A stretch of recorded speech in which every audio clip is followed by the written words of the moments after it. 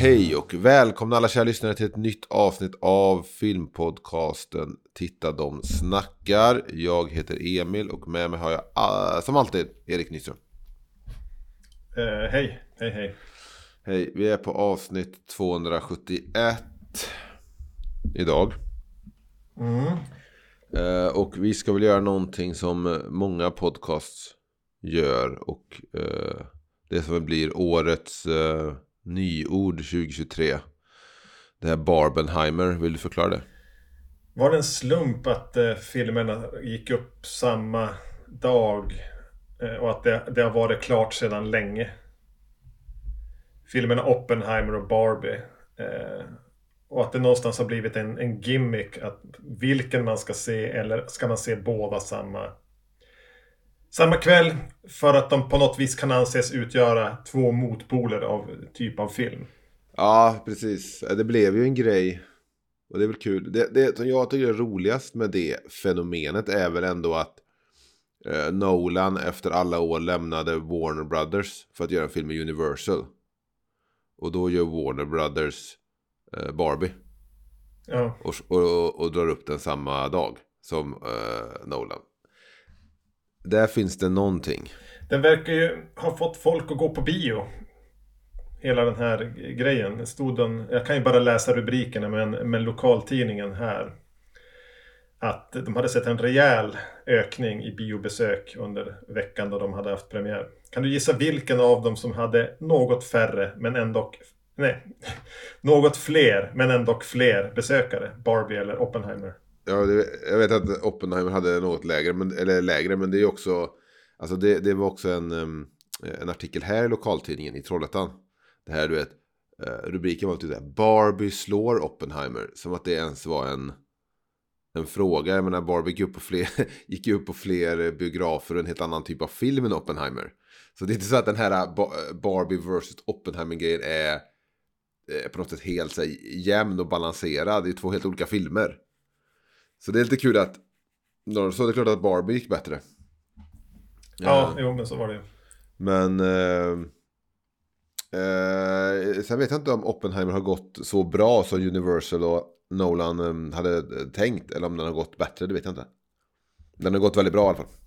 Den har gjort det. Jag vet bara att visningen jag var på var fullsatt. Och det är inte ofta. Ja, jag såg ju Barbie på en smygpremiär och då var det ju fullsatt och helt rosa i publiken. Nej, Barbie var inte fullsatt när jag såg den. Men jag såg den onsdagen efter premiären. Det var det några lediga stolar i alla fall. Och det var inte helt rosa. Men vi ska prata om de här filmerna då. Och vi kommer helt enkelt prata om båda filmerna. Men typ steg för steg samtidigt. Eftersom det är det här krystade Barbenheimer-grejen. Okej, så vi har gjort en temp. Vi har liksom gjort en gemensam temp genom att göra varsin liten temp om varsin film. Så blir det någon sorts temp om fenomenet, förhoppningsvis. Då en mixad temp. Precis, en mixad temp. Det är nog första gången som detta sker i den här podcastserien. Det kommer att bli fantastiskt. Ja, verkligen. Men kan du ge någon sorts kontext eller premiss till filmen Oppenheimer? Så kan jag ge någon till Barbie sen. Tack. Oppenheimer handlar om mannen med samma namn som är med och tar fram den första atombomben som USA sen släpper över civilbefolkning i Japan. Så det är ett riktigt hjälteporträtt. Vi får även se lite grann eftermälet och även hans The Rise of Oppenheimer. Det är en biopic, alltså, ser du med andra ord. Skulle man också kunna säga. Och Barbie är ju handlar om Barbie-dockan. Men i händerna på Greta Gerwig och Noah Baumbach. Vilket har lett till en viss frihet med den licensen. Men det handlar om Barbie som upptäcker känslor och en tankevärld. Och då beger sig för att till den riktiga världen. Hon lämnar Barbie-landet. Med sin pojkvän. Det är väl ändå en pojkvän? Ken. Är Ken en pojkvän? Ja, det är han väl. Okej, men vi börjar då. Men då är det är en temperatur så det går från det. Jag har helt konstigt skalle, jag vet inte vad det är. Jag gick upp nyligen. Det här är en temperatur då på 1-10. Det kallaste till det varmaste med Barbenheimer. Ja. Okej, det absolut svagaste, det är filmen Barbie. Det är också då igen då att man satt där i den här biopubliken. Det var rosa överallt. Det var flest kvinnor, föga förvånande, och i alla möjliga åldrar. Och man såg filmen och man skrattade här och där och sådär. Och sen var den färdig och så sätter man tänker, ja men vad är det som den här filmen ändå misslyckas med? Och då är det ändå, tycker jag, för att den här filmen är lite lik en film som till exempel Elf med Will Ferrell. Ja, den har jag inte sett. Har du inte sett den? Nej, okej, men det handlar om en av tomtens alver. Tomtenissar heter det på svenska. En av tomtenissarna som inser att han är adopterad, tror jag. Så han i alla fall som att beger sig till den riktiga världen, till riktiga New York. För att ta reda på sin riktiga pappa. Jag tror det är plotten och längst jag såg den. Sen finns det som heter Sista actionhjälten, som handlar om att Arnold Schwarzenegger är en fantasifigur i en fantasivärld. Och han måste då ta sig till den riktiga världen, till riktiga New York. För att stoppa en skurk som har flytt den här fantasivärlden. Det är en fantastisk film, och hade den här podden pratat om 90-talsfilm så hade vi täckt den filmen. Och då ser jag Barbie och så inser jag att det här är ungefär samma typ av film, samma koncept sådär. Och då förstår inte jag riktigt, om man vill få mig att bry sig, så förstår inte jag varför Greta Gerwig och Noah Baumbach gör så att Barbie besöker den riktiga världen, men den riktiga världen i den här filmen är lika artificiell som Barbie-landet. Och där finns ju säkert en poäng att göra som filmskapare. Men jag hade nog förväntat mig, och jag tror fått ut mer, om Barbie mötte den grisiga riktiga världen som Will Ferrell gör i Elf och Arnold gör i. Här blir det ju, alltså Will Ferrells karaktär, han är med i den här filmen också. Han spelar ju Mattels typ CEO, vd, högsta hönset. Han är lika mycket en fantasifigur som Barbie-dockorna är. Mattel som företag och deras styrelserum är lika mycket någonting man har köpt i leksaksbutiken som Barbies hus är.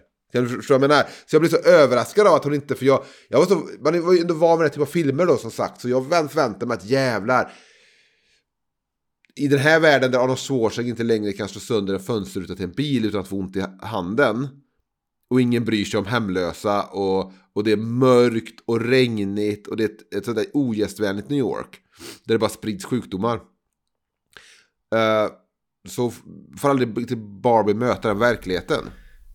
Jag tycker att den har problem hela filmen med att etablera något universum, så att jag riktigt känner att jag förstår reglerna varken i Barbie-landet eller i den verkliga världen, och det blir inte så stora skillnader heller, som du säger. Nej, och jag menar, alltså poängen som Greta Gerwig gör, att i Barbie-världen så liksom Barbie-dockorna lärde att de kan bli vad som helst, de kan vara vad som helst, de kan vara allting, för att det är liksom unga flickors och några pojkars liksom fantasivärld och lek. Så Barbie-dockorna kan vara som helst. Hon kommer i den riktiga världen och möter en värld där männen kan bli vad de vill. Och lalala. Hon möter patriarkatet, så att säga. Och jag vet inte vad det hade varit för nackdel att göra den världen realistisk och på riktigt. Alltså den hade väl bara kunnat få vara lite vardaglig, lite mundane. Ja, och det är det. Man tar även då får man ju stifta bekantskap med den här mamman och dottern som har den här Barbie-dockan som Margot Robbie spelar. Men de blir också inte på riktigt. Nej. Ifall det ser dem vid en stressad frukost eller har något egentligen bråk heller, utan allting är så upphöjt, vilket jag tycker är en nackdel till filmen. Men jag har inte sett riktigt någon recensent ta upp det. Jag har inte läst en enda recension. Jag läste Emma Gray Munters Aftonbladet-recension, men hon tar inte upp det. Hon var också en del bara i det här hur fantastisk den här filmen är. Så ja, det är kanske bara jag, men du verkar hålla med om att det saknas någonting att landa i som är på riktigt. Ja, alltså det saknas ett universum som jag förstår. Som jag kan orientera mig i, där jag vet vilka regler som gäller. Vad spelar det för roll att Barbie får vad ska man kalla en existentiell kris när jag inte vet att man inte har det där. Jag tycker aldrig jag blir klar på Kens roll eller varför alla heter samma sak utom någon. Det jag har sett Barbie, har jag sett min dotter och se de här tecknade varianterna, så heter ju Barbies kompisar andra saker. Jaha. Det är inte så att alla heter Barbie. Du får nog separera de där datoranimerade Barbie-filmerna med den här. Ja. Jag trodde Barbie var en karaktär som var den här långa blonda Margot Robbie. Men här heter ju alla Barbie. Även om de är brunetter eller mörkhyade eller asiater, så är de också Barbie. Jag har nog aldrig riktigt suttit och tänkt på det. Men jag kunde också förutsatt att alla andra karaktärer som inte är den här Margot Robbie-blonda Barbie hade andra namn. Det finns ju några karaktärer som har andra namn. Det finns väl någon Midge eller Marge eller hon. Så att, men det var väl punkt nummer 1. Det kallaste med Barbie, att det aldrig landar i en verklighet. Allting är lika artificiellt. Jag köper det. Ska jag tala om för dig vad som är det sämsta med Oppenheimer då? Vilket är då nummer 2 på vår temperatur. Så det är fortsatt kallt. Men vi byter till... Det är fortsatt kallt. Det här är väl inte ovanligt med Christopher Nolan. Men det sämsta med Oppenheimer är att Christopher Nolan som vanligt har lite svårt att anpassa sin vision till storlek på duken han har målat på. Ja, jag förstår exakt vad du pratar om. Ja. Han vill alltid tränga in för mycket på för kort speltid. Eller kanske till och med för kort vad som ryms i en film. Vad filmmediet är lämpligt att berätta. Vi ska få någon slags födelsen av Oppenheimer. Vi ska presenteras för hans personlighet och hans lite bakgrund och bygga den här komplexa karaktären. Vi ska vara med i den här spännande kapplöpningen om att tillverka den första atombomben jämfört med nazisterna eller sen med ryssarna. Och det finns någon slags hearing eller rättegång mot honom, och det finns en rättegång mot personen som initierade rättegången mot honom. Det blir för kompakt. Ja, du beskriver det väldigt bra, tror jag. Hans filmer är lite som, du vet, så här, en ljudfil som är så här superkomprimerad. Det slår alltid i taket. Ja. Konstant, precis. Det här hade ju kunnat bara vara ett mindre kammarspel, eller du vet... så blir alltså, han gör allting väldigt stort. Även de intima scenerna ska vara en del av någonting jätteepiskt. Ja, precis, men det bevisas lite också av att han väljer att liksom skjuta för 70 mm och du vet, och det han fotar liksom människor som sitter i rum och pratar. Jag tänkte på lite samma sak när jag såg var det Hateful Eight, Tarantinos som skulle fotas. Den var väl på 70 mm också. Ja. Och mest handlar det om människor som sitter i en stuga och pratar med varandra. Ja, och så är det ändå så här typ, jag fattar westernfilm, då kan man ändå se den där, man kan se framför sig, du vet, decennier sedan och du vet, den vida duken och folk går och tittar på de här spektakler, du vet. Ja. Och du vet, vyerna och allt det här. Den oändliga öknen och så. Men sen när han gör sin westernfilm ändå, så blir det precis att folk sitter bara i en stuga i närbild. Ja. Och det är väl egentligen samma sak här. Varför var det så jävla viktigt att fota på 70 mm? Jag säger inte att det gjorde någonting. Nej, sen jag menar om han kan få fota ett drama på 70 mm så är väl det bara häftigt på något sätt. Men det säger väl också någonting om Nolan, att han ens övervägde att du vet, vi gör något lite mer så Soderbergskt av det. Men så jag tycker att den blir för svårt att tugga i sig. Det är för kompakt, det är för mycket story. Jag var less när den här vi skulle börja kallas vittnen. Då hade filmen på något vis redan haft ett crescendo. Jo, men det är ju för att du förutsätter att crescendot var. Jag har sett den här kritiken innan det där med att ja, men vi fick se det där bombtestet och sen fortsatte filmen en halvtimme eller vad det är. Ja, det bara, måste vara mycket mer än en halvtimme. Ja, men men det där bombtestet är ju inte ett crescendo bara för att det råkar vara en explosion. Nej, men det blir för mycket film då. Då skulle man kanske ha lagt lite mindre tid på att släppa ner glaskulor i glasskålar. Jag förstod aldrig det. Komma springande med olika teorier. Ja. Jag hade alltså sett det mer som mer bara nörda ner sig i just de diskussionerna.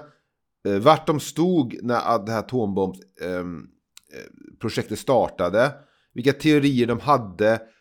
Och hur teorier föll och varför och sådär. Eftersom tyskarna, och det framgår också i filmen att tyskarna valde fel väg. Men då ser de bara så här, aha, de valde den vägen, det gjorde inte vi. Men då hade jag velat se diskussionerna när också att de testade den. Alltså förstår man, jag kan se alla parallella spår för hur man kom fram till. Du vill ha mer här helt enkelt. Mer, men kanske mindre av annat då, så att det ändå balanseras upp. Men ja, men det är också ett problem med Nolan är liksom att det är lite som när man står på Ullevi och ser Metallica spela balladen Nothing Else Matters. Du vet, James står ändå bredbent. Det är ändå 70 000 människor som tittar på det. De ska ändå nå ut till 70 000 personer med låten. Men du vet, men den låten kanske skulle egentligen spelas akustiskt av någon sorts Neil Young-figur i en liten på en liten teaterscen. Kan du förstå vad jag menar? Det blir att han försöker att få till ett liksom också ett känslor och drama. Men det blir så otroligt bredbent och stort. Mullrande lågmälda ballader. Precis, alltså hans ballader är Christopher Nolans lugn försök till känslomässighet och lugn och drama är som liksom så här 80-tals rockballader som ändå skulle ha Scorpions och Winds of Change. Ja, det skulle ändå vara gitarrsolon och det ska vara så stort. Men det är Nolan, man får väl det här med Nolan. Det är komprimerat, det är stort även när det är avskalat. Men jag gillar inte för det. Nej, och ändå, alltså jag har ju varit lite neggig mot Nolan kanske med den här podden med tidigare filmer. Jag har inte blivit så... Jag menar, Tenet pratar vi om, det var under covid. Har du sett Tenet? Jo, jag har sett Tenet, jag tyckte den var fruktansvärd. Ja. Det enda den har är att en lagom modern Saab voltar i en bil i aktien. Det är inte ofta man får se. Jag såg även en Saab när jag såg Mission Impossible 2. På en bilväg. Jo, den var dålig. Jag tycker Interstellar kommer jag aldrig se om. Dunkirk är jag lite sugen på att se om dock. Ja, kanske. Jag skulle väl se om den före Interstellar och Tenet kommer jag aldrig att se om. Och inte Batman-filmerna heller. Alltså sista Batman-filmen var ju fruktansvärd. Ja, den var horribel. Men det är ändå kul, för man ändå tycker att Nolan ändå är ett sådant brand som får folk att liksom söka upp bion igen och gå ändå betala för att titta på en film om Oppenheimer. Ja. Och även betala extra och sitta på IMAX och titta på glaskulor som faller ner i olika kärl. Ja. Vad var det där med glaskulorna? Det var väl hur mycket uran eller vad det nu var de behövde som de höll på att utvanna. Vad heter det? Raffinerar man det kanske? Jag vet inte. Och när den var full då hade de tillräckligt för att kunna göra en sprängning. Ja. Jag tror det var så. Punkt nummer 3. Det är fortfarande ganska kallt. Och vi är tillbaka på Barbie. Vi är tillbaka på Barbie. Den här filmen tror att den är mycket roligare än vad den är. Det var ganska, både från mig och från publiken i stort lite artiga skratt när det ska skojas hela tiden. När Ken ska stå och spänna sina biceps, eller när Will Ferrell, som är väl egentligen ytterst sällan är rolig, ska springa omkring och bröla i kostym och ha med sig ett uppbåd. Eller när vad heter hon, McKinnon, ska vara weird Barbie. Det är aldrig så kul. Inte så kul som Greta Gerwig och Noah Baumbach trodde att det var när de skrev det. Det är svårt att kritisera humor för det är väldigt subjektivt. Men det jag kan säga är att jag tror typ det är som att den försöker sig på en väldigt bred typ av humor. Men gör det rätt sådär väntat. Will Ferrell i kostym åker rollerblades.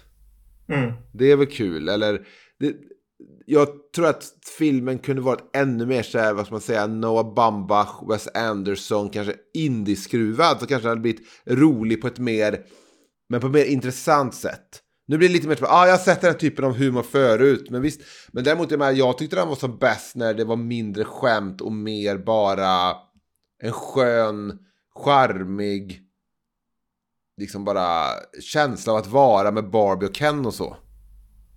Det hade inte jag någonting emot, att man fick vara i en väldigt fiktiva världen där alla regler inte är riktigt som de är här. Och det är så här, självklart att de ska ha en synkroniserad dans där på kvällen och sådär. Det var charmigt, tyckte jag var helt okej. Är det inte en ganska svår konstform att skriva och regissera bred humor, så att det inte bara är alltså blir nakna pistolen av det? Det är ganska svårt att få ihop ett seriöst budskap om patriarkatet med slapstick. Jo, men jag vill bara säga då att jag skrattade ändå vid tillfällen i filmen. Min publik skrattade ändå. Men för mig blev det också lite som att titta på någon kompis teaterrevy. Man är tvingad att titta på det och det är lite ostigt och dåligt. För mig är det som att titta på det som elever. Teaterelever sätta upp en fars eller någonting. Det blir så lite det blir lite Stefan och Krister-revy ibland, så man bara, fan, det här är en byt kanal. Så kunde jag känna bra. Men jag tycker också att jag skrattar också. Det var ändå mycket så roligt också. Ja, när skrattade du som allra mest åt Barbie-filmen? Tyckte du det var roligt när Ken pratade om beach hela tiden? För det var ett skämt de försökte köra 10 gånger. Nej. Och så blev det som att allting var så här, jaha, detta som är SNL-sketchen som de sen med AI har dragit ut åt båda håll till en film. Nej, är detta SNL-sketchen, att de är på stranden, olika Barbies, så de dragit ut den med AI åt båda håll? Eller är detta SNL-sketchen? Ja, det SNL-sketchen är att Barbie möter styrelserummet på Mattel. Och så här, jag vet inte riktigt, jag skrattade vid flera tillfällen, ingen annan skrattade, vet jag. Men det är inte ovanligt när jag tittar. Jag kan skratta med oss där filmskapar. Jag kan säga så här, jag förstår vad filmskaparen gjorde där. Då kan jag skratta. Ja. Jag skrattar inte så mycket när folk som faller på drattar på ändan och sånt. Vet du vilken film jag bitvis satt och tänkte på när jag såg den? Jag vet inte om du har sett den, men jag tror det. Jag tror att du har pratat om den på den här podden. Who Framed Roger Rabbit? Ja, nej, om det ändå hade varit det. Jag tänkte på Almodovars Kära passagerare. Ja, den har vi pratat om i podden. Jag och Gustav, tror jag. Ja. Den var horribel, men jag minns inte mycket mer än att det var ett flygplan. Flygplan och mycket spermaskämt. Och rosaklädda manliga flygvärdinnor. Som gör något ABBA-dansnummer. De har vissa likheter. Ja, den vill jag minnas var horribel i alla fall. Men det var en jättebra trailer. Jag ska se om den trailern efter vi har spelat in den. Ja, nej, men jag kan säga att jag tyckte inte den var så rolig att det var så här, det här är en av de bästa komedierna någonsin. Och det känns som att mycket så här, Will Ferrell ska skrika och vara rolig, men det har vi sett nu i som 20 år. Och så här, ni gör ingenting nytt. Det är en sak typ att kasta honom och ge en annan lite typ av roll. Eller du vet, använda han har ju ändå styrkor som komiker. Men här blir det bara så här, ni vill bara Will Ferrell där för att ni har skrivit en Will Ferrell-karaktär. Eller var det ett krav från producenterna att men du måste ta in någonting. Det är en komedi hör jag här. Då ska vi ha Will Ferrell. Ja, precis. Vi vill visa Will Ferrell i trailern. Ja. Annars får du inte pengar att göra det här vansinniga projektet. Att det är en bred komedi, ja. Ja, det var alltså då... vilken punkt var vi på? Det var väl punkt nummer 3. Då är vi på punkt nummer 4 och det är Oppenheimer. Här har jag satt Trinity-testet och atombomben och Nolans ovilja till datoreffekter. Han har ju pratat mycket innan om att den här filmen innehåller inga CGI-effekter, men jag tror att han är noga med vilka ord han använder det, för det är ju en miljard såklart visuella effekter i den här filmen, i att du vet, fixa till 40-talet och allt sånt där och plocka bort grejer i bild och sådär. Men det där Trinity-testet är i alla fall det som filmen leder upp till på ett sätt, och det är det här stora testet när de släpper den första atombomb i öknen där. Och de bygger upp det här, och det har liksom byggts upp det, intervjuer innan och i trailers och sånt där, att allting leder fram till att liksom de räknar ner och sen ska de släppa en atombomb. Och så ska vi se våra karaktärer uppleva detta. Och nu kan det vara så att jag också är färgad av hur jag har sett senare atombomber falla, både i film och dokumentärt. Och att den här atombomben kanske var mycket, mycket mindre. Men för mig kändes det bara som att de hade, du vet, sprängt ett gäng bensindunkar. Det var mycket eldmoln. Det var mycket eldmoln och lite svampformen. Och inte så, och den kändes väldigt liten för mig. Men sen, nu sitter jag, den kanske var liten. Det var ju en liten atombomb. Annars hade de ju ödelagt hela New Mexico. Ja, men hur som helst, jag har sett mer imponerande explosioner i Roland Emmerich-filmer, kan jag säga. Om du jämför med den här visualiseringen av Trinity-testet jämfört med det som David Lynch levererade i den här 3:e säsongen på då Twin Peaks. Ja, den scenen, bilden i Lynch Twin Peaks säsong 3, när man liksom åker in i atombomben. Ja. Den är ingen rätt att se så bra ut som den gör, med tanke på hur allt annat ser ut. Så det är som att där ville han verkligen säga, nej men där vill jag vara helt realistisk och det ska vara horribelt för att det är så horribelt. Där lägger vi alla våra CGI-pengar. Nej, men den är väl på ett sätt mer imponerande. Men sen är en till sak, och det är att i den här sekvensen med Trinity-testet så är det bara en tanke jag har. Det är liksom att explosionen sker, allting är helt tyst. Sen kommer ljudet en stund efter, vilket det gör. Vi alla som har suttit längst bak på en Bruce Springsteen-konsert på Ullevi vet att ljudet kommer inte lika snabbt som bilden. Det är aldrig synk med ljud och skärmarna. Och innan den scenen så har de visat ett annat test när de gör en explosion. Och då får vi uppleva det, att de står bakom en mur eller någonting, med Damon är med. Och så ser vi en explosion och sen tar det en stund innan ljudet kommer. Ja. Så vi i publiken har lärt oss att det är så det fungerar. Ljudet kommer efteråt. Men jag så tänkte, om man inte hade haft den scenen med den lilla explosionen först, där vi fått lära oss detta, hade det inte varit jävligt imponerande om hela den Trinity-grejen är helt i tystnad. Och publiken lär sig, det är en sån sekvens som tar bort ljudet för det är så intensivt och mäktigt detta. Och sen bara slår Nolan på. Du vet, så alla bara hoppar i biosalongen. Just när man lutar sig över för att säga någonting till sin kompis. Fan, vad ändå coolt. Konstnärligt ändå. Ja. Sen klipps sista bokstäverna i orden av att... Jag bara tänkte på hur det hade varit. För det kändes som att det var så i något manusstadie. Och sen sa någon bara, men alltså du kan inte göra så mot publiken. Du måste visa först. De måste ha grammatiken med sig att ljudet kommer efter. Men jag tyckte bara att den explosionen aldrig var så. Det var mest bara eld.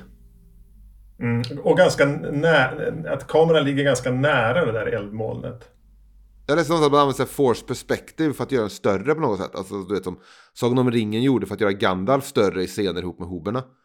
Men jag minns inte nu alltså klippen så bra att jag kan säga att jag märkte det. Men det var bara eld för mig, som att de hade sänt på några bensindunkar. Och sen, och nu vet jag om att bensindunkar kanske bara brinner och inte exploderar, men ni förstår vad jag menar. Och, har du aldrig sprängt ett oljefat? En bensin? Jag har inte gjort det, men det gör ni ofta där uppe, eller? Man åker till ett grustag och så tar du hittar en sån här stor dunk och så fyller du den med, inte så mycket, men några centimeter bensin. Så det mest är gas. Ja, och sen gör du en liten majbrasa som du tänder eld på, och så lägger du dunken i den. Den ska ju ha ett lock på som du har hamrat dit, och sen backar du.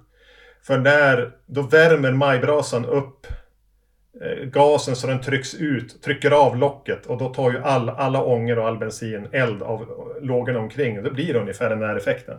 Och när din faster är med då, vad har de på? Jag tänker mig ett litet uppfällbart bord med vaxduk på. Vad står det på som ni har som tilltugg samtidigt som ni gör det? Så här, vaniljbullar från Ica och en termoskaffe med plastmuggar. Ja. Jag kan se sommar i Norrland. Ja, jag är i alla fall inte så imponerad. Men sen också, för jag minns du, jag tror det var Super Bowl-trailern 2003 för Terminator 3 Rise of the Machines. Minns du den? Jag gör inte det. Men det ligger en sån här voice-over av John Connor i den. Jag tror det är Super Bowl-trailern. Men då får man också se de här atombomber uppifrån, du vet. Smälla av, Skynet smälla av. Och jag minns från då, att det var 2003, då minns jag bara, jävlar.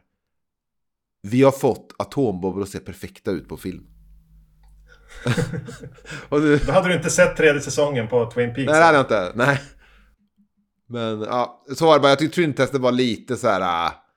För att vara ändå något sorts crescendo i filmen, så kände jag väl inte. Och sen tar man inte med, för man läser om det så här, du vet att folk runt om i USA såg bara, du vet, hur hela horisonten bara blev helt vit och det uppstod olika färger och du vet, boskap förgiftades, och jag läste någonting om att Kodak-film hade blivit missfärd efteråt för att de har tagit vatten från något ställe som blivit radioaktivt och sådär. Det känns som att det där är inte riktigt med. Det är väldigt... Och det kan jag förstå att det var ett konstnärligt val att bara ligga på liksom Oppenheimer och de närmaste se det här. Men då blir det väldigt mycket bara... Jag vet inte. Ja, jag nog... jag vet inte. Ja, whatever. Det var punkt nummer 4 i alla fall på den här listan. Vi går till punkt nummer 5 då. Punkt nummer 5, och då är vi på Barbie. Det är du igen då, som har någonting att säga om Barbie. Jag igen. Aha. För det här är ingen fråga nu, utan nu är det bara någonting jag tyckte var helt okej. Helt okej med Barbie. Ja, men det kan vara så här. Jag kan här är det så att Marcus Cera, som spelar en karaktär som heter Allan i Barbie, som är då en docka de introducerade som en kompis till Ken. Ja, som aldrig riktigt fick fäste. Och min enda grej är bara så här, jag uppskattar alltid när Marcus Cera dyker upp. Jag såg nya säsongen av Black Mirror, första avsnittet där. Och där dyker också Marcus Cera upp i en liten roll. Jag tycker alltid han han går igenom rutan. Han är jävligt rolig och charmig. Hur länge kommer han att kunna spela på att vara just bara det där? En lite goofy karaktär som nästan är automatiskt rolig och charmig. Och lite så här ung. Han känns alltid lite ung. Nästan som en förvuxen tonåring kanske. Jag undrar, när kommer han gå över till liksom att ha mustasch och spela den töntiga farsan? Ja. För han spelar fortfarande de facto typ tonåring. Jag menar, i Black Mirror spelar han ju något sånt här lite datanördsaktigt. Men det känns ju också som att han är... Michael Cera? Är han 40? Kolla upp det medan du pratar om din favoritfilm, Michael Cera. Jag vill blanda ihop han med han Jesse Eisenberg hela tiden, så jag vet inte riktigt. Men det är ju klassiskt. De har ju sitt eget lilla Barbenheimer, hade det mellan sig ju. Har de gjort filmer tillsammans? Nej, jag tror inte. Men han är i alla fall 35. Ja, de skulle nog... Men Jesse Eisenberg, han så rolig 2023. Nej, men de är väl lite samma i det att de är ganska entoniga, de här två. Jo, men Marcus Cera tycker... Vad fan, hade Noah Baumbach och Greta Gerwig skruvat manuset till lite mindre bred visuell plojhumor, Och det, ja, och gjort det lite mer, jag vill inte säga använda ordet intelligent, men mer skruvat, tror jag Marcus Cera hade liksom blommat ännu mer i filmen. Ja, det hade inte Jesse Eisenberg gjort i samma roll. Det hade blivit obehagligt. Ja, han är inte rolig. Nej, han är ju med. Han är fantastisk som Mark Zuckerberg. Det var väl rollen han föddes att spela. Borde man prata om den i den här podden någon kanske? Det tycker jag. Den kom nog... Jag har avslöjat min punkt nummer 10 där. Men... Jaha, så Jesse Eisenberg kommer vi gå upp till sen med punkt nummer 10. Ja, okej. Det var i alla fall punkt nummer 5 var Marcus Cera i filmen Barbie som karaktären Alan. Som är en liten... I all färg så är han en liten färgklick som syns extra mycket. Ska vi ta frågestund? Blir det? Punkt nummer 6. Är det punkt nummer 6, Oppenheimer? Ja. Det är varmt nu ändå, vill jag bara säga. Ja. Ljummet. En varm fråga. Ja. Jag ställer den direkt till dig. Blev du distraherad av att fundera på vem som skulle dyka upp i rollen som varje namn som presenteras? Men ser man inte nästan, jag vet inte, du får nog utveckla hur du jag kände tänkte, det. för mig blev det tydligast när de presenterar någon karaktär som heter typ Pasch. Som är någon farlig inom det militära. Ja. Och oj, är det han? Och du sa vad? Oj, det här är inte bra. Så får man se han sitta bort från kameran. Och jag har redan vid det här laget blivit lite mätt på att varje roll är en väldigt, väldigt känd skådespelare. Och så vänder sig Pasch om och så är det Casey Affleck. Och då tänkte jag, men hade inte det där bara kunnat vara någon ni plocka upp från någon Broadway föreställning eller någon liten teaterscen i New York eller Chicago eller någonting? Kunde inte Oppenheimer ha fått vara en film där någon fick chansen att breaka kanske? Jo, varför ska Gary Oldman dyka upp i 5,5 sekund som Truman? Ja. Men fan, samtidigt Michael Bay och Pearl Harbor, så slänger han väl in John Voight som Eisenhower. Nej, som heter han? Vad fan? Som Roosevelt. Så det är inte ovanligt, men det jag vill säga med det är att det var så här, jag kände så här, oj, vänta, hur mycket av en starfucker är Nolan? Som bara vill ploppa in kända namn i roller längs vägen. Det är som att han är så här, shit, den här filmen kan tråka ut folk. Låt oss se bara ett så här pärlband och att det dyker upp små kända ansikten genom filmen. Jag förväntar mig att kommer George Clooney dyka upp? Alltså, det blir så här, men jag blev överraskad för jag visste nog inte om fler skådespelare än de hade sett på postern. Så jag visste inte om att Casey Affleck skulle dyka upp eller Gary Oldman. Och sen Gustav Skarsgård dyker upp, men det är ju inget namn såklart. Det var någon mer. Men det var kul att se Josh Hartnett. Ja. Som en... Men någonstans finns det inte alltså det vill nå kritisk massa i att nu är det bara som att jag går längs Hollywood Boulevard och läser stjärnor på marken istället för att... Jo, men du fick i alla fall inte så här George Clooney som Einstein eller någonting. Nej, men det hade lika gärna kunnat vara det. Ja. Jo. Nej, jag vet inte. Det är klart att Nolan måste ju förstå att det får folk att stanna upp lite och säga, oj, där är Casey Affleck. Där är han, vad heter han, Rami Malek. Helt plötsligt får leverera 2 repliker. Men jag vet inte, det känns också som att Nolan har en väldigt... Alltså han måste ju se jättemycket film och har väldigt bra koll på skådespelare. Han har ju sitt castingfolk och allting. Men det känns lite också som att typ min mamma skulle behöva casta en film. Och hon nämner de namn på filmer hon har sett det senaste. Eftersom man vet vem Casey Affleck är. Man vet vem Gary Oldman är. Sen råkade jag sitta uppe sent och se Pearl Harbor. Ja. Så då ville jag ha Josh Hartnett också. Ja, Josh Hartnett också. Han var med i den där... Jo, lite så. Men jag vet inte. Tycker du att det påverkar filmen negativt för dig? Det är det jag inte riktigt vet. För samtidigt gör ju alla överlag bra ifrån sig i sina roller. Ska inte de också få arbeta som skådespelare? Nej. Men sen undrar jag där... Gary Oldman dök ju upp såklart för att Nolan bad honom. Han sket väl i storleken på rollen och sådär. Casey Affleck dök väl också upp bara för att Nolan sa, vill du vara med i 20 sekunder. Ja, gärna. Så, men alla gjorde ett bra jobb, så inget så, men det är klart att man stannar upp, det håller jag med om, man stannar upp lite och ser skådisnamnet bara blinka framför en. Så det får hänga där då. Det blir också nästan lite nakna pistolen, att jag säger, oj, här har jag fått in en cameo som du vet, eller du vet såhär, lite som när man satt och kollade på Scary Movie eller så här. Jaha, nu spoofar de The Ring. Ja, de har fått in Pamela Anderson och spela rollen.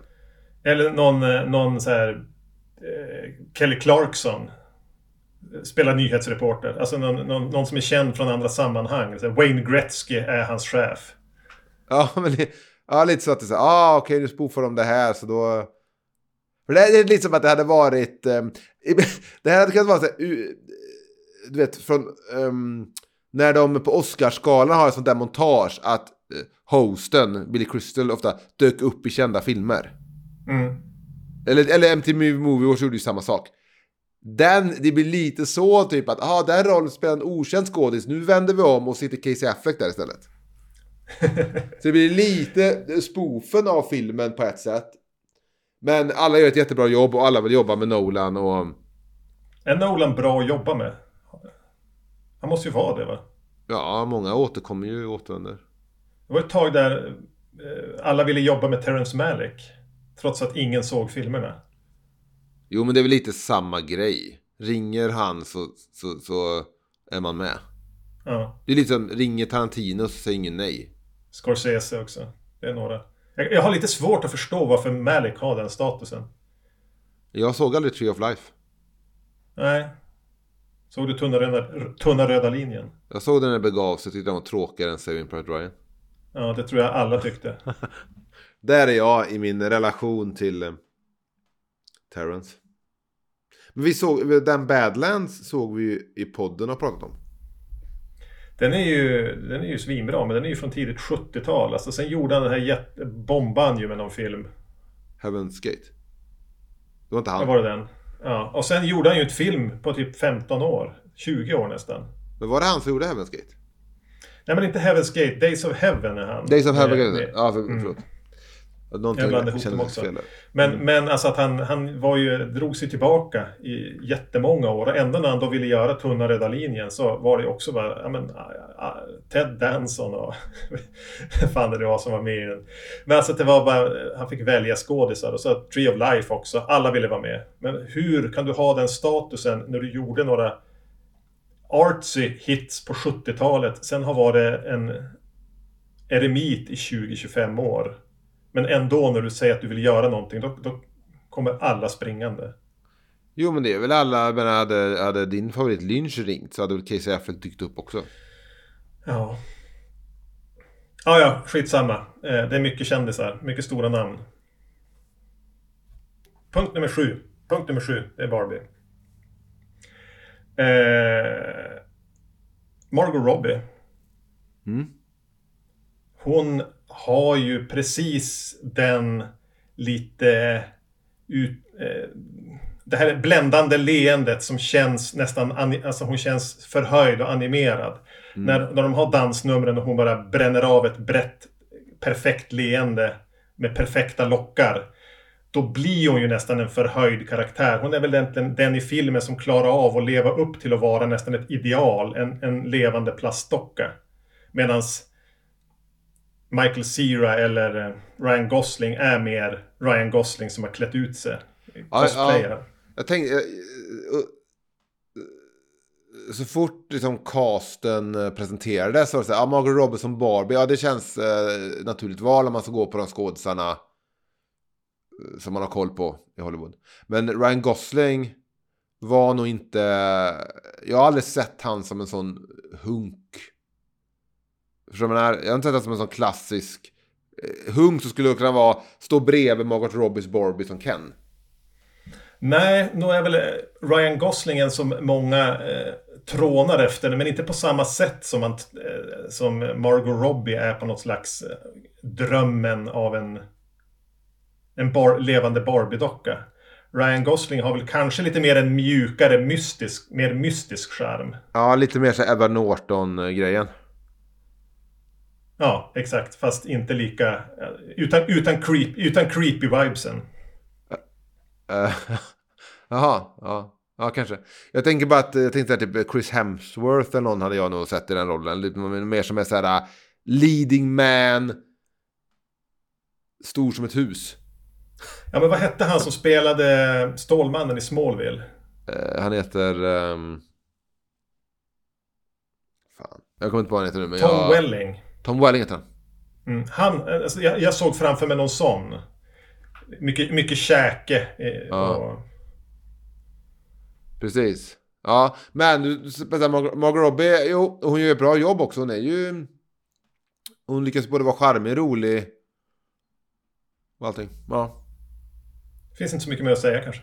Men sen är det då så här, Barbie kan vara vem som helst nu. Så är det väl att det finns lite Barbies olika färger och former och så här. Men jag vet inte, och hon är den klassiska standard Barbien såklart som alla kan, men så finns det bara en av henne. Det har varit jävligt sjukt om man såg liksom att filmen var bara människor som såg ut som Margot Robbie typ. Men därför var det lite roligt att de hade castat Emma Mackey som ju skulle kunna vara Margot Robbies stunt double ganska ofta. Man ska kolla upp henne. Emma Mackey. Jag har sett innan. Hon var ju med i Döden på Nilen var det väl? Ja, just det, ja. Du tycker... Ja, jag ser skillnad på dem. Ja, jag trodde det var Margot Robbie i början av Döden på Nilen. Jo, men en tredje har vi även... Det finns en tredje också. Samara Weaving är ju lite lik också. Hon som dör i början på Scream 6. Ja. Hon är jävligt Barbie på en bild här, jag ser. Ja. Men det blir liksom bara för att den blonda Barbie är så otroligt mycket Barbie. Det är hon som är Barbie. Hur mycket de än har försökt få in till andra nu senast. Det finns någon rullstolsburen och sådär. Det blir lite när man ser den här Barbie-världen att det inte är massa sådana Barbies med. Som förtar lite. Ja, det var kul om Margot Robbie hade spelat liksom regular Barbie, läkar Barbie, advokat Barbie, volleyboll Barbie, att det bara var massor med Margot Robbies som... Antingen massa bara Margot Robbie och de har löst det med visuella effekter, eller att det var liksom människor som såg ut som Margot Robbie. Det var bara liksom som någon så här swimsuit issue av Sports Illustrated. För jag menar att det bara var supermodeller överallt som spelade. Men det här, jag vet ju ingenting om Barbie. Nej, inte jag heller. Det är väl det som jag kanske skiner igenom. Att jag förväntade mig att Barbie var Barbie. Och att de andra hade andra namn, men de var Barbie-dockor. För att märket är Barbie, men det är även ett namn på stjärnan. Det är som att Bamse är ju namnet på serien, men även namnet på huvudkaraktären. Men Lille Skutt heter ju inte Bamse fast det är en vit kanin. För alla nej, är Bamse, men tänk då på att jag tror att Luigi heter Mario efternamn. Jag tror att det heter Mario och Luigi Mario. Men det är bara ett konstigt namn. Jag vet inte om det är ett argument för eller emot. Men har du sett den dokumentären på Netflix om Barbie som är med i den här serien The Toys That Made Us, som har de olika leksaker? Det har jag inte gjort. Har du gjort det? Jag har sett alla dem. Om alla Turtles, He-Man, allting. Lego. My Little Pony. G.I. Joe med. G.I. Joe är med också, tror jag. Ja, Star Wars-leksakerna är med. Och så. Men den om Barbie är faktiskt rätt intressant. Jag gillar inte riktigt hur de gör sådana här, vad ska man säga, de här rappa, poppiga dokumentärerna som ska vara någon smart, ironisk voiceover. Så massa klipp. De försöker göra sig lustiga överallt och alla som varit med. Men hur som helst. Men den är intressant om man bara vill ha historien om Barbie och sådär. Och även liksom hur konkurrenter som har kommit och hur Barbie har tacklat det. Hur de liksom har blivit kvitt konkurrens sånt i de åren. Det är ändå...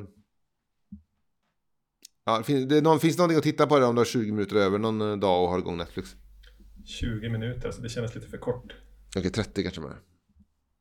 Jag tror de är typ där, men rätt korta. Men de är väldigt rappa, du vet. Och så, ja, det känns som typ dokumentärer som man kunnat gjort för MTV på 90-talet. Ja. Även det om He-Man är väldigt bra. Nej, fan, avsnittet om Turtles är skitbra.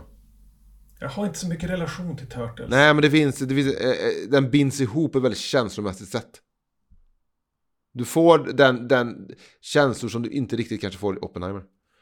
Vi är på vi är på punkt nummer 8 nu, eller hur? Det är varmt nu. Nu är det riktigt varmt. Okej, här har jag satt en liten kort grej då om Oppenheimer. Någonting som jag också kände när filmen var slut. För då hade jag sett Barbie 2 dagar innan. Och kände lite träsmak i Barbie. Lite, jag vet vad de gör. Det är lite tråkigt. Jag har inga karaktärer riktigt kan liksom, som kan ankra filmen och sådär. Och då sen såg jag Oppenheimer som är 3 timmar. På Bio Roy på 35 mm. Det var kul. Inga undertexter. Men ändå, när jag såg filmen så gick den så jävla snabbt. Det kändes inte som att den var 3 timmar. Och jag har en känsla av att tidigare Nolan-filmer jag har sett på bio har nog känt sin längd. Men här tyckte jag att hur den var klippt, hur den var berättad, allting fick liksom tiden att gå väldigt. Och det är ju något väldigt positivt, måste man säga. Hur kände du inför filmen när du tittade på den? Kändes den långdragen? Nej, jag var involverad från början till slut. Det var jag. Jag har väl redan nämnt att jag tyckte att den här A Time to Kill-sekvenserna. Ja, då är vi där i Nolans gapa efter lite för mycket hela tiden. Men även de är ju genomförda på rätt sätt hela tiden. Det är, varje scen har sitt driv. Det klipper vid rätt tillfälle. Det är närbild när det ska vara närbild. Varje scen är ganska kärleksfullt konstruerad. Jag förstod däremot aldrig riktigt varför den ibland är svartvit och ibland är i färg. Jag kom på mig själv att sitta och fundera vad det var. Men är det framtid som inte är huvudförloppet just nu? Det svartvita tolkade jag som framtiden och som inte involverar Oppenheimer. Att det inte var från hans perspektiv. Ja. Att det var från Robert Downey Jr. eller något sorts mer objektivt perspektiv tänkte jag först. För att han gör ju samma i Memento. Där är en del svartvit. Som utspelar sig, tror jag, kronologiskt. Medan det vi får se i färg går baklänges, va? Kommer inte ihåg, inte sett den sen kanske 2002 eller någonting. Nej, vad håller han på med Nolan med sina jävla perspektiv till och sina tids... nej, men så ser jag det. Jag såg det bara som sin egna isolerade story i en framtid. Men jag hade inget problem med det. Men jag satt och funderade på det. Nej, men den är ju rapp. Ibland kunde jag nästan önska att filmen skulle vara lite tråkigare. Att det skulle få vara det här lite halvtrista filmen om atombombens konstruktion. Ja, men det kände jag också. Det var som en sån här setlist på 30 låtar. Det är så här, men fan, hugg bort 5 låtar och lägg in ett gitarrsolo och en presentation av bandet någonstans. Ja. Så för jag känner också att det kanske är lite mycket och så vissa saker bara, och jag har inget emot såna här filmer så att man måste luta sig fram och verkligen lyssna för att hänga med, för att den pratar inte alltid till dig, utan den pratar på och du får följa med. Så det är inte riktigt den gör det såklart heller, för ibland känns den väldigt dum också i sina repliker. Det kommer ibland till Hollywood-repliker. Bland annat den här repliken när de pratar om vilka som röstar ner Robert Downey Jr.'s karaktär till att bli en del av presidentkabinettet. Ja, just det. Fy fan vad pinsamt. Och de namedroppar John F. Kennedy. Det skulle kunna ha varit det kallaste med Oppenheimer. Ja, där man satt och väntade så här. Okej, detta är liksom som när man ser Thanos i eftertexterna till en Marvel-film där, att så här. Okej, nu planterar de till nästa film. Då kommer vi... vad pratade vi om? Att den är rapp. Tiden går fort. Jo, men jag kände också på en ställen att man kanske kunde stannat upp vid några ställen lite mer kanske. Och sen är det lite som att han vill göra en biopic, så han känns sig tvingad att ha med Oppenheimers privatliv också. Men jag vet inte fan om det är det Nolan vill berätta egentligen.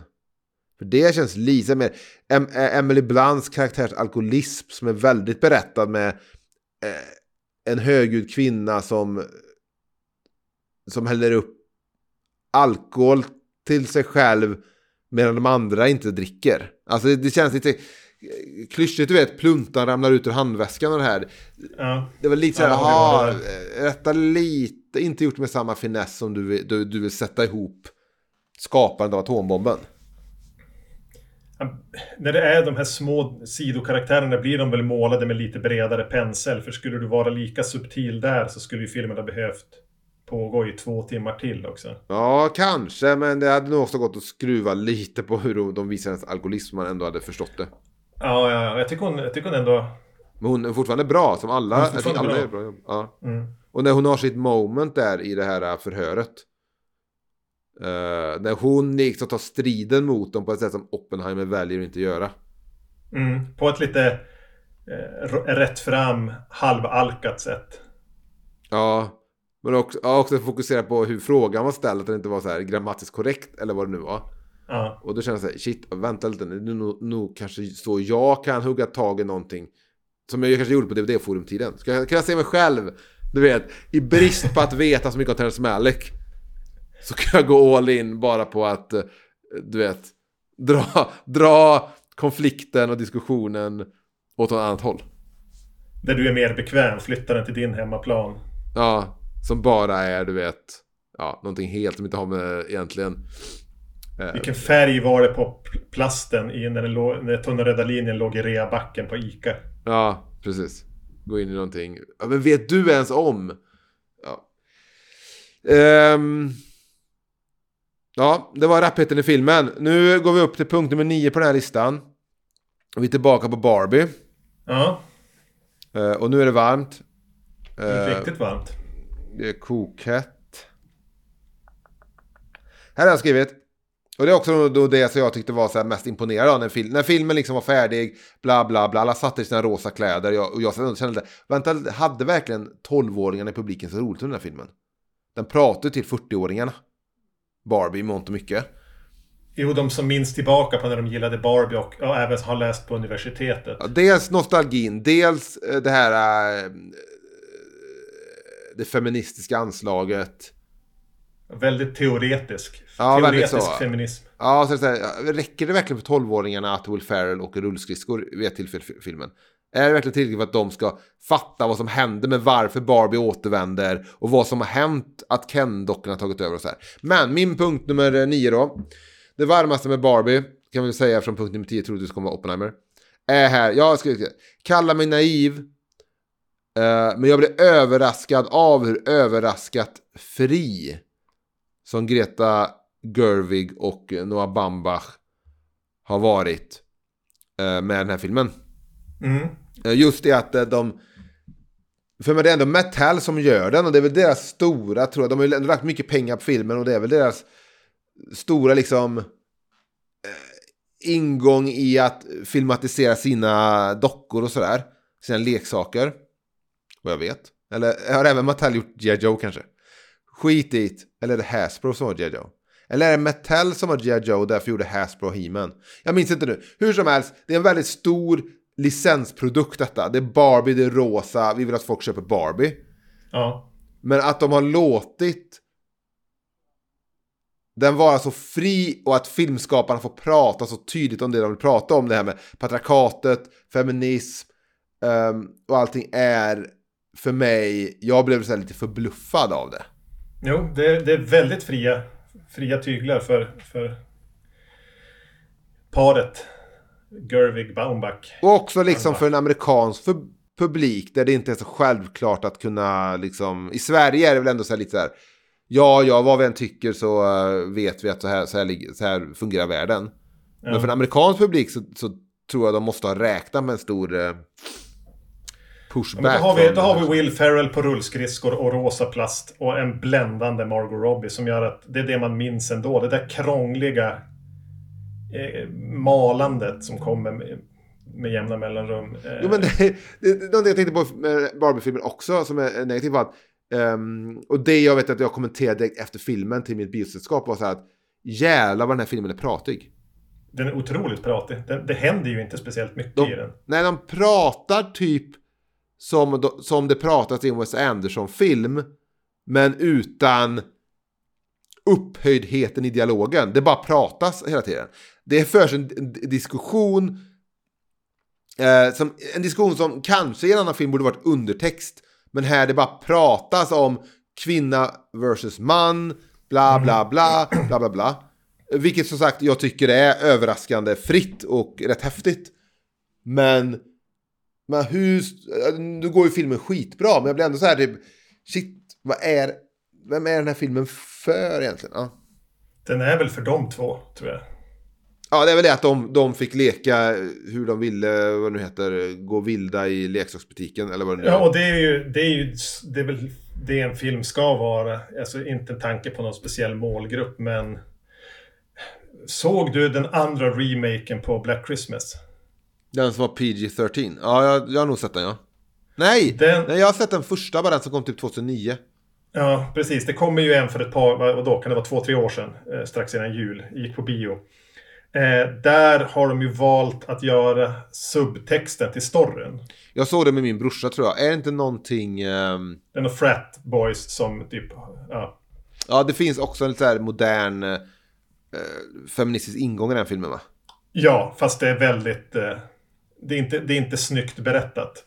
Och här är det väl lite grann att man har valt att göra subtexten till allt det karaktärerna säger är vad som egentligen kanske borde vara en subtext. Precis. Så att man känner det och upplever det snarare än att man får det föreläst för sig. Men, ja, det är ju ändå kul att någon får så pass mycket pengar att man kan ha lite föreläsningar och rosa plast däremellan. Det är ju fritt, som du säger. Ja, men jag tycker det är svårt att tycka illa om. Det är skitgott att utsätta... Ja, nu känner väl... Någon gång i sitt liv så börjar ju ändå kvinnor känna av hur verkligheten är, såklart, och är emot dem. Men det är coolt att kunna utsätta en sån bred massa för det här på så tydligt sätt. Det tycker jag det är skithäftigt. Och jag tror också, när de väl satt där och skulle knäcka storyn och de insåg att fan, i Barbie-världen kan Barbie vara allt. Medan Ken-dockan med bara är Ken. Jag vet inte om det stämmer, men så i verkliga världen, vad är skillnaden? Då kommer det verkligen, i verkliga världen så kan ju verkligen inte Barbie vara allt. Utan du vet så här, det tycker jag är fortfarande skitsnyggt och ett anledning att låta Barbie möta verkligheten, och du vet. Men för mig hade det nog bara varit starkare om verkligheten hade känts som det här är verkligheten. Mm.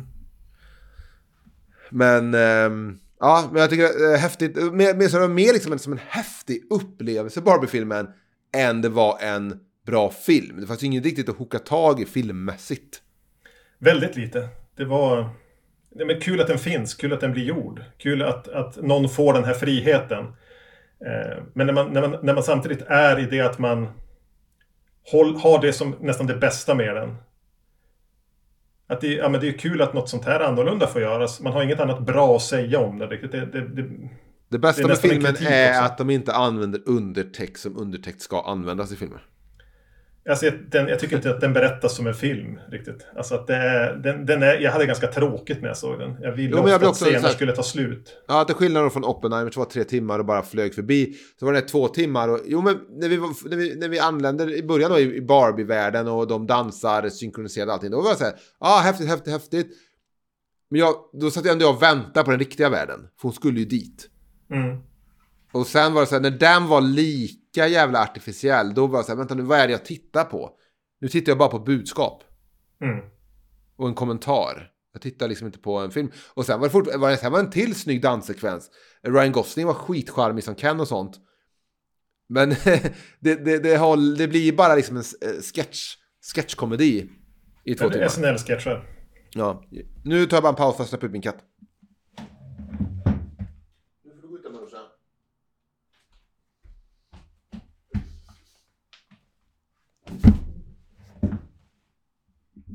Var det katten du pratade med?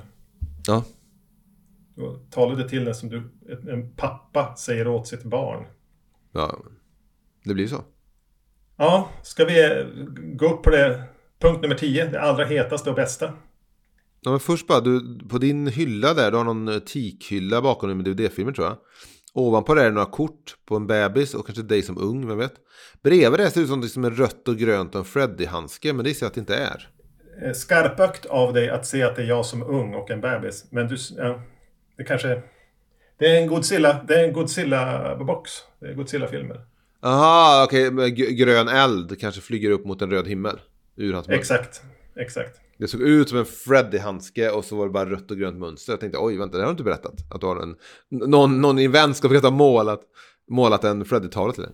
Du vill inte höra mig berätta om en Godzilla-box alltså? Ja, men på tal om Oppenheimer, Godzilla pratar om samma sak. Första Godzilla. De har samma budskap, fast från Japans perspektiv. Ja, jag har faktiskt inte sett den första. Jag började se den första Godzilla, men jag har faktiskt inte sett den. Det kanske är värd att se.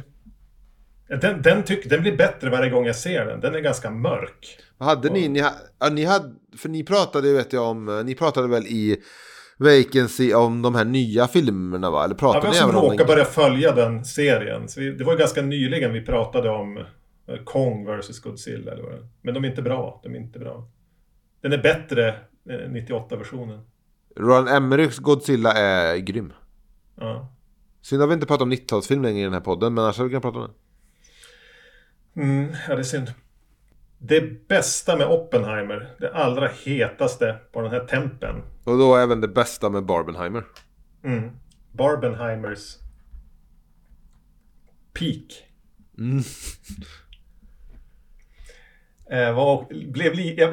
Jag är inte van det när jag ser en biopic eller en Hollywoodfilm. Det är att jag får gå ut från biosalongen och själv försöka pussla ihop var Oppenheimer egentligen stod själv. Att han presenteras ganska som en komplex och mångtydig karaktär. Men var han stod politiskt, vad var det som drev honom? Var det eventuellt så att han såg sin chans i den här hearingen att få en upprättelse och slippa ta ansvar för bomberna över Japan? Var han bara en uppmärksamhetstörstande primadonna? Eller var han en som gick in, kärnan var fysiken? Eller var han allt det här samtidigt? Var han kommunist, superfysiker, primadonna, charlatan? Men är det så överraskande att se en karaktär som under sitt liv är lite en sökare? Det är väl lite tråkigt att det är så. Men sen kan jag förstå, jag menar, jag ser nog enkelt kring det här med hans relation till vad han skapade där.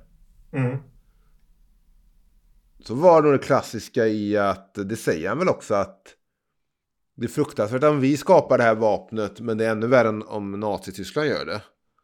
Och det kan man ändå köpa ihop med lite grej. Kan jag göra det? Kan jag Nej, men jag tycker hela porträtteringen av att filmen faktiskt låter flera aspekter av hans person få nästan lika mycket utrymme. Han är otrogen, han försöker förgifta en lärare. Ja, det var bisarrt, ja. Ja, han håller ändå kvar vid sin fru. Han får panikångest när han ska tvingas hålla något tal om den lyckade sprängningen i Japan. Men han kan ju inte helt ta avstånd från det heller, eftersom han var den drivande i hela projektet. Ja, precis. Han försöker stoppa att gå vidare till vätgasbomb. Ja, men precis. Hur trovärdig är den sensmoralen egentligen? Ja. Men sen är det svårt att veta vart är liksom kärnan av vad han slutar upp vid. Men det måste väl ändå vara när han sitter med Truman där och säger att han känner att han har blod på sina händer. Men jag tycker det är intressant att man kan... Jag gillade att få fortsätta brottas lite grann med honom och vad han är. Och att det gör att jag blir lite sugen på att se om den också, bara för att ännu mer bara följa den här karaktärsstudien. Jo, men jag blir också... Men det då tror jag också en styrka i att det är de olika tidslinjerna som gör att jag också känner att jag vill se om. För jag vill liksom, jag la något sorts pussel, men jag vill ruska om bitarna och få lägga det igen. Så kan jag känna lite. Och kanske lägga det bättre. Så jag är också sugen på att se om det. Men jag var till och med jag sa till och med här när jag åkte hem till Trollhättan lite på semestern. För jag såg den i Göteborg. Så sa jag sagt så här typ, om någon vill gå och se den så kan jag gå och se den igen. Och jag har aldrig gått på bio liksom 2 gånger på en och samma film förutom Terminator 2. Så ja. Så den var intressant så, medan Barbie känner jag ju inget sug att se om. Nej, verkligen inte. Men däremot har jag gått på komedier på bio eller sett komedier där jag känner så här, den här vill jag se igen. Men så känner jag inte riktigt med Barbie. Det var inte som när du såg Baksmällan första gången. Nej, men det här med Baksmällan ska jag kunna tänka mig sig om. Vad hände med de filmerna? De var väldigt, väldigt heta tag och sen har de, jag vet inte, lever de kvar i folks medvetande? Kanske gör. Finns det så här Baksmällan 7? Nej, det kommer 1, 2, 3. Kom det inte blev som American Pie. Det kom sen några American Pie-filmer. Sen kom så här sidofilmer. Precis, Zack Galifianakis får någon sen han ska på ett kryssningsfartyg. Ja, precis. Att de kunde gjort någon så här. Hur som helst, Oppenheimer. Jag tyckte också. Men det var inte så men samtidigt finns det någon stelhet i Oppenheimers eller i Nolans sätt att berätta med film. Som gör att den... skulle jag säga en liknande film, inte alls liknande, men jag minns inte den här filmen alls. Men A Beautiful Mind. Som också handlar om ett geni i alla fall. Den har några fler likheter. Ett geni och de är lite universitetsmiljöer. Men där tror jag Ron Howard får mig att känna mycket mer. Ja, men när Nolan ska förmedla en känsla som typ stress eller ångest, då vrider han bara upp Hans Zimmer-musiken ännu mer. Så pass mycket att nästan vad heter det, kameralinsen börjar vibrera. Ja, jag tänkte det var väldigt mycket musik tänkte jag på filmen. Och den låg alltid den bara pumpade drama. Ja. Men det är bara så att det inte är Hans Zimmer gjort musiken, det är han Ludvig Göransson, svenska. Ja just det, han har bytt hovkompositör. Ja, han byter ibland ändå. Nu måste jag också att han verkligen heter Ludvig Göransson. Han kan inte heta det. Jo, Ludvig Göransson. Vem var det som hade fotat den? Var det Hoyte? Ja, 2 svenskar i crewet. Plus Gustav Skarsgård. 3 svenskar i crewet. Och i Tenet var det en Saab-bil som jag sa som voltade i en så att han har en Sverige-fanatiker. Han kanske gör en historisk film om Karl XII någon gång. Eller så gör han typ en av filmerna liksom i det här Oppenheimer Universe kanske är om Alfred Nobel. Ja, just det. Och uppfinningen av dynamiten så han kan ha en till explosion med i filmen. Ja, det är något mer du vill säga om Barbie eller Oppenheimer? Nej, alltså om det inte har framgått så var jag ganska besviken på Barbie över hur krystad den var. Alltså att det där fungerade inte på mig. Jag ville väl kanske det mer än vad det blev. Jag tyckte om Greta Gerwigs tidigare filmer i någon mån. Men det här är ju det här är förmodligen Greta Gerwigs svagaste film. Så är väl Oppenheimer Nolans bästa film. Så kan det vara. Oj. Ja, men det kan... Ja, kanske. Vad skulle konkurrera? Kanske med Memento. Men jag tycker inte om Insomnia då. Den tänkte jag på när jag gick hem. Insomnia, fan. Jag vet att jag såg den på bio. Jag minns att det är med en Jayhawks-låt när de sitter och pratar på någon pub. Det är snö. Ja, jag tycker det här... Ja, Barbie är så här... besviken på filmen, men jävligt imponerad av klarheten, tydligheten i budskapet. Och i själva kommentaren och att de fick göra det. Oppenheimer var lite mer väntad. Men på något sätt får Nolan en att verkligen spärra upp öron och ögon och verkligen titta. Ja, men det var skönt också att jag har som börjat se mig själv som någon sån här Nolan-hatare. Att jag gillade inte Interstellar. Nej. Dunkirk var väl... och Tenet tyckte jag var riktigt vedervärdig. Och vad hade han gjort innan det? Då var det väl sista Batman-filmen som vi fann en kalkon. Ja, det är det verkligen. Ja. Så att det var väl ändå någonstans skönt att få se en Nolan-film och faktiskt känna att jag köper det här. Ja, och lite få se fram emot nästa. Men det är ju även, det ska vara kul att se om det kommer en Barbie 2 då. Hur tar de det vidare? Eller kommer liksom budskapet mjölkas ur och det blir bara så här, i den här filmen åker Barbie och Ken till Hawaii. Regi Christopher Nolan. Ja, med musiken. Okej, var kommer du ifrån när du inte är med i Tittar och snackar? Jag har även en podd som heter Vacancy, där det oftast pratas skräckfilm. Det är inte bisarrt att varje avsnitt ger dig scenen och möjligheten att nämna Vacancy. Jag har inget annat att nämna, men hur som helst, det här är en podd som heter Tittar och snackar. Där finns det poddar finns.